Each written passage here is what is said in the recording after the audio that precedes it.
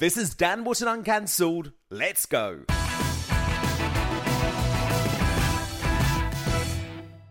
Time now for What the Farage with the country's most famous Nigel. And Marine Le Pen is again the top challenger for the French presidency and is seriously threatening to unseat Macron 5 years after he trounced her. That's because Le Pen has softened on some policies since that 2017 election, with her party, the National Rally, dropping its proposal to leave the EU, the free movement zone and the euro. Le Pen remains a Eurosceptic, though. She plans to reduce France's EU contributions and promote a coalition with like-minded nations, including Hungary and Poland, as well as introducing policies that contradict the EU's free movement principles. So, Nigel, are we potentially facing the Brexit moment, the Trump moment for France? And if Le Pen did pull off what would be a spectacular and shocking victory, do you think it would be Frexit in all but name? Well, I have to say that I've known Marine for a very long time. She has detoxified the party in a remarkable way, not just about the euro, because that's the problem with Frexit, isn't it? The problem with Frexit is, how do you leave the currency and re-establish the franc? And that scares the life out of people. Yeah. That gives the other side a negative story that actually resonates with ordinary folk. But her father's party was apologetic for Pétain, for so many things that happened, including deportation of Jews in World War II. It was a very, very ugly history that Jean-Marie Le Pen apologised for. She changed the name of the party. She got rid of her father. She kicked out the real extremist nut jobs, the anti-Semites. And to her credit, she's done that incredibly well. Now, can she win? Well, let's put it like this.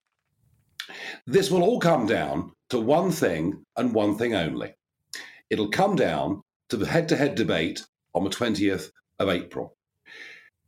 Back in 2017, I thought she was going to get 43% of the vote in that runoff. Her performance was so abysmal in that debate because Macron psyched her out brilliantly. He said, if she's too aggressive, I'll walk off the stage. She took it as an invitation. She came out throwing everything she had. In the first few minutes, she frankly looked ridiculous. She had no good answers to any of the economic questions. This time round, what she's trying to do is to be a left-wing Margaret Thatcher. What do I mean by that? Maggie got elected by explaining inflation and the economy to people in terms of the weekly shopping basket. It was language that ordinary folk understood. And Marine is talking to people about the cost of living and pointing out that the Rothschild globalist, supported by all the big multinationals, Macron has no connection with this at all. Now, can she win that debate? One thing very interesting is happening. Macron was a creation. He arrived in 2017. The big money, the big business recognized that the old Socialist Party, the old Conservative Party were finished. Isn't it amazing? They got less than 10% down in the election on Sunday. It's crazy. But he literally came from nowhere to power. He's never been under pressure politically ever. And now he's started snapping. There are videos of him virtually shouting at members of the public because they don't agree with him. So it's Macron that's now looking ratty. If she can rise above Macron in that debate is 4 days before the election. And remember, France is not corrupted by mail-out ballots, postal voting. In America, when Trump won the second debate, and his first debate, by the way, wasn't very good against Biden, but I think he had COVID, to be honest. When he won the second debate, hands down, 100 million Americans had already voted. It was too late.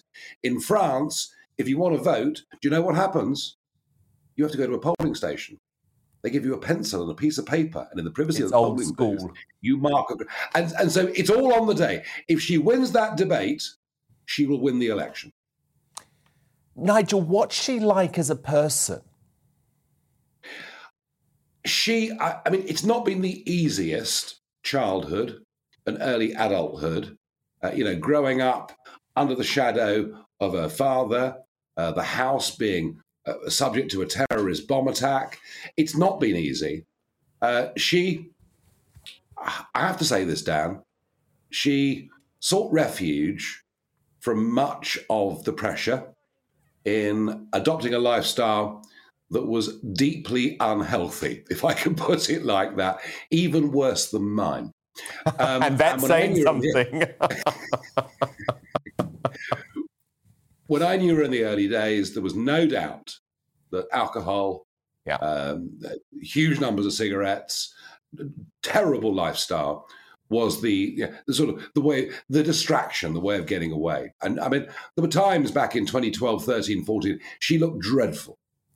And you can see today that actually she's cleaned her act up and she looks a lot happier, a lot happier within herself as a person. She's grown in confidence. I mean, what Marine is good at, she's good at speaking about the concerns of ordinary French people, about the massive demographic transformation that is taking place in France, about the fact that there are the banlieue, the suburbs of Paris and Marseille and elsewhere that are now unrecognizable. Her weak point was economics. Now she's now, and by the way, the BBC keep calling her far right. Her economics are actually quite hard left. To me, a statist that thinks people should all retire at 60, I don't think it works in the medium to long term economically, but it might be appealing to the French people. And she would be a nightmare for Brussels. Now, it was once said, Libération once said, Nigel Farage is Brussels' worst nightmare because he wants to leave the EU. Marine Le Pen could be Brussels' worst nightmare because she now wants to stay. She wants to stay and disobey all the rules. Yeah. So, and ultimately, this is the globalist Macron against the Eurosceptic, patriotic, nationalist Marine Le Pen. At the end of the day, that is the choice that the French people face. She has to prove that she's able to look like a leader. She has to prove she's got the intelligence to outwit the increasingly ratty Macron. Right at the moment, if I were a betting man, I would say Macron will win this by 4 points, 5 points. But I re-emphasize the point. What happens on that night of the 20th of April will decide all of it. Nigel, it's fascinating to see the young people flocking to her right, though. They want selfies with her. She's certainly tapped in to the youth of France who are so disaffected with Macron. There's an optimism about her message too, you know. This isn't just everything's dreadful. This is we are La France.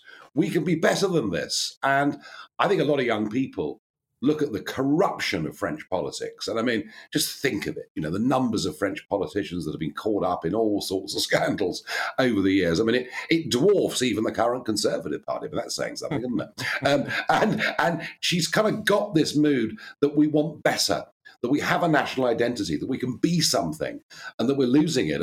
And so much of France that you go to now is an unhappy place. It reminds me of my childhood in the 1970s in the UK, when we were going through, you know, our perhaps lowest point of national self-confidence. And so she's offering something optimistic to these young people. And I have to say, she's done a very, very good job in taking the old Front National, turning it into the National Rally, getting rid of the extremists. And I have to admit, whilst we wouldn't agree, we don't agree on economics or NATO or many things, I do have quite a high sneaking regard for the way she's handled herself in the last few years. Well, absolutely fascinating insight into Marine Le Pen from a man who knows her well, Nigel Farage. It's going to be a really interesting 2 weeks. Thank you so much.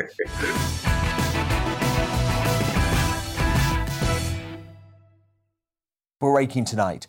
In a small but important victory for freedom fighters, the cruel Chinese government has been forced to row back on its barbaric zero-COVID policy. Shanghai is the desolate epicentre of China's regressive strategy, where 26 million residents have been locked down for 2 weeks, fighting to feed their families as food supplies run low. Following a furious nationwide uprising with hungry and liberty-starved residents taking to the streets to demand food and freedom, the government today allowed an unknown number of people living in areas with no cases to leave their homes. I mean, it's not a lot, but the small mercy is a direct result of courageous Chinese citizens demanding enough is enough and railing against the draconian and actually quite revolting communist regime. Just 5 minutes ago, there were only a few people screaming. Now suddenly everyone's screaming. If this persists, bad things will happen.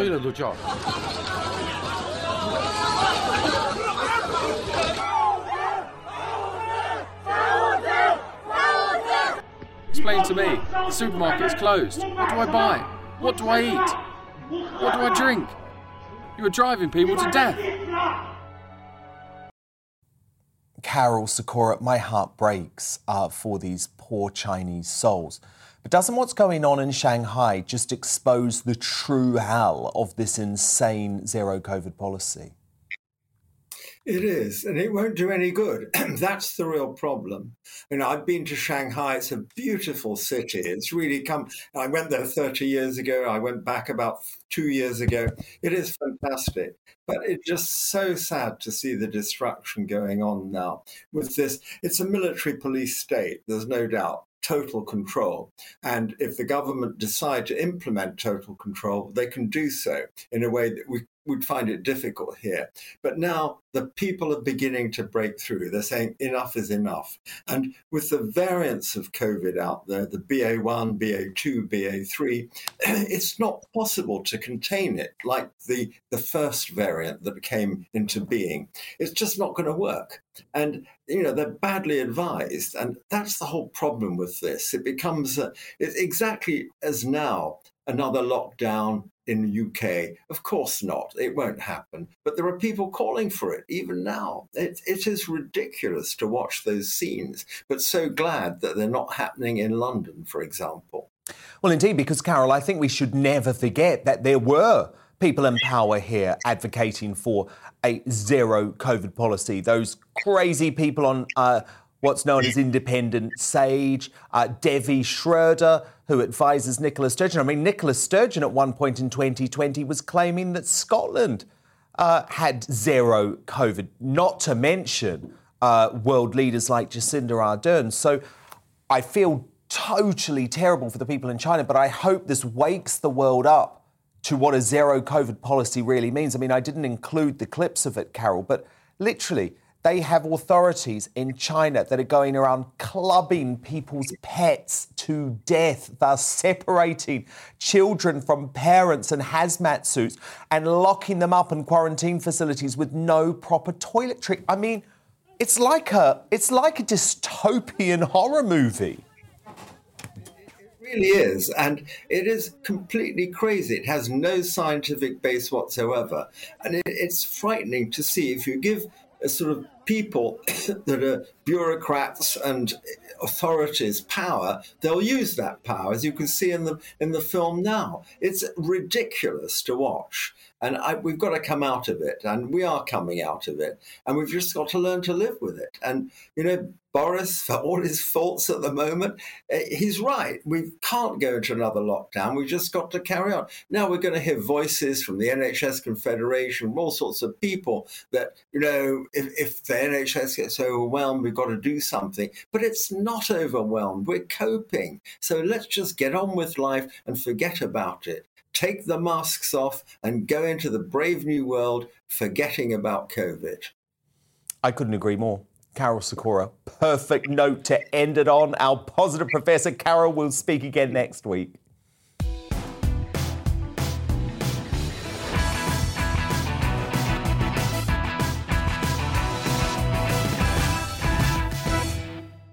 Breaking tonight, a senior US defense official has said that the United States cannot confirm the use of chemical agents in Ukraine's port city of Mariupol.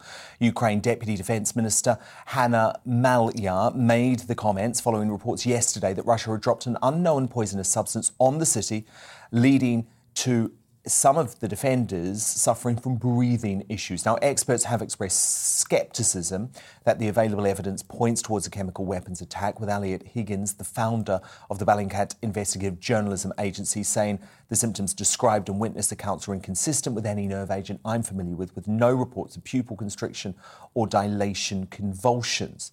But if fears are founded, the UK has already set out its hardline response, with Armed Forces Minister James Heappey saying this. All options are on the table, and there's a value in being ambiguous, because I don't think what you want to do is to say to Vladimir Putin that the consequence of using nuclear weapons is exactly this, and so therefore he gets to make a judgment about whether or not it's worth using them. Meanwhile, Foreign Secretary Liz Truss tweeted that they are working to verify the attack, but any use of such weapons would be a callous escalation in this conflict, and we will hold Putin and his regime to account. Well, the West will have to carefully measure its response and be certain about these claims. Russia has recently expressed nervousness about the United States and NATO's influence in Eastern Europe and America's so-called quest for world domination. So Konstantin Kisin has been looking into all of this closely. Konstantin, I know we don't have confirmation of the use of chemical weapons, but if it does emerge that they have been used, how do you think we should respond? Well, Dan, before we get into that, we should perhaps inform our viewers and listeners where this claim is coming from. It's not only not confirmed. The reason that there was some suggestion this may have happened is not only that people were experiencing some sort of symptoms, but actually an official with one of these breakaway republics in the east of Ukraine, which is very close to the city of Mariupol, actually said that these Ukrainian defenders were holed up in a steel plant, which has lots of basement levels, is very well reinforced, full of concrete, etc. And he said perhaps we should just leave them to the chemical team. That's where the concern came from. But as you say, there's so far no real evidence that this has happened. Now, as to your question, if it turns out that Russia does eventually or has used chemical weapons, what should the West do? My own view is I don't understand what difference that makes, if I'm honest with you, because the people, if you look at the city of Mariupol, for example, it's a city the size of Manchester, population of Manchester, where 90% of the buildings have now been destroyed by Russian bombardment. It looks nothing like the city that it used to be. We have heartbreaking. We have reports that possibly, all my sources in Ukraine are telling me that there's possibly tens of thousands of civilians who have died in the city because of the Russian attacks. We have reports now of mass rapes happening in Ukraine. I just listened before I came on air to an intercepted phone call between a Russian soldier and his wife in Russia, in which she encourages him to rape Ukrainian women. He says, just use protection. So this is what's happening in Ukraine. Now, are we saying that being killed by a chemical weapon is somehow more bad than being killed by Russian bombardment or starved to death in Mariupol? I don't personally think so. I think what we should be doing is whatever it is we think is the right thing to do, we should be doing it now to prevent further loss of life. Because, Dan, what Russia has done, having pulled back its forces from Kiev, Chernihiv, and other cities in the center and in the north, is moved a lot of forces to the east. And the battle that is about to happen in the east of Ukraine is going to be massive. There's going to be huge casualties among both the military and civilian populations. So if we want to prevent people from dying, if we want to prevent suffering, I don't really see how chemical weapons matter in this situation. If we want to do more to stop the Russian advance from taking more lives, then we should be acting now. And if we don't care about that, then we shouldn't. Konstantin, you're obviously of Russian heritage. You've looked closely over the years about the government messaging. So I believe you thought it was quite significant, this change of language over the past few days in relation to the US and NATO. Can you analyse for us what's going on there? Yeah, well, Dan, I'm afraid every time I come on your show and you kindly have me on regularly, I have to come on and criticise the media because instead of focusing on things... Do it. They have important. They focus on things that don't matter, and instead what they've ignored is, for example, only yesterday Sergei Lavrov, the Russian foreign minister, said that actually the reason Russia invaded is to end the US's quest for world domination, which is a point I've been making for some time now. This isn't about the things that Vladimir Putin claimed the invasion was about. This is about pushing NATO out of Eastern Europe, and he said this consistently from the moment he became president. He wants the US and NATO out of Eastern Europe. That means the Czech Republic, that means Hungary, that means Latvia, Estonia, Lithuania, Poland. All of these countries which are now in NATO are potentially at risk because he wants to denatofy them. So we've got to understand what this is about. This isn't just about Ukraine, as I said on the day the invasion happened. This is something that's going to affect the lives of every Eastern European, which is why you see, Dan, that every country other than Britain in Europe that has taken a strong stand on this issue is the Eastern European countries. It is the Latvia, the Lithuania, the Estonia, it is Poland, it is Slovakia. All of these countries realize they're next in the firing line. And I think it's time for people in Western Europe to start to wake up and realize that's what this is all about. Very powerful message, Konstantin. Thank you so much. And of course, you can always criticise the media on this show, and it's very much worth subscribing to your Trigonometry podcast to get many more of your insights. Konstantin Kisin will speak very soon. Thank you so much.